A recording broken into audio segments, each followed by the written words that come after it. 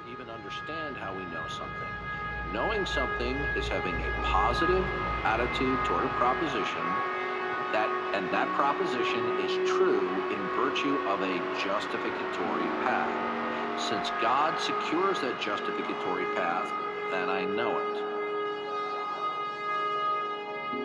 Oh, Somebody, so God gives you that innate knowledge? How do you know that God is what gives you the innate knowledge? Why? It would be by God's revelation, because independent of God's revelatory acts, both in natural and special revelation, nothing can be known. By virtue of God's revelation. The foundation, yes, it is circular. Is there any other way? Okay, Dark, when it comes to your theory of knowledge, how we know things, it's going to have to go back to the ultimate authority. Can we know that which is the ultimate authority independent of itself?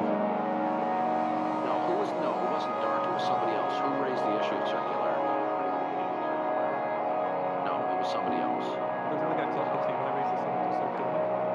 Okay, Lucas, can we know that the ultimate authority is the ultimate authority independent of itself? I'm waiting for an answer. He said maybe. Maybe. That's not an answer. No. Tell me how you can know that the ultimate authority is the ultimate authority independently. How would you do that? Okay. The answer is if you say yes, that's a contradiction in terms. That's an incoherent notion. Then it would no longer be the ultimate authority, would it? Sure. So when it comes to an appeal to one's ultimate authority, it will be inevitably circular. It is unavoidable. Now, if you reject in principle all circular reasoning, then you're going to have to sit there, shut up, and be quiet because you won't be able to make assertions. Now, you could object to my ultimate authority because you say that you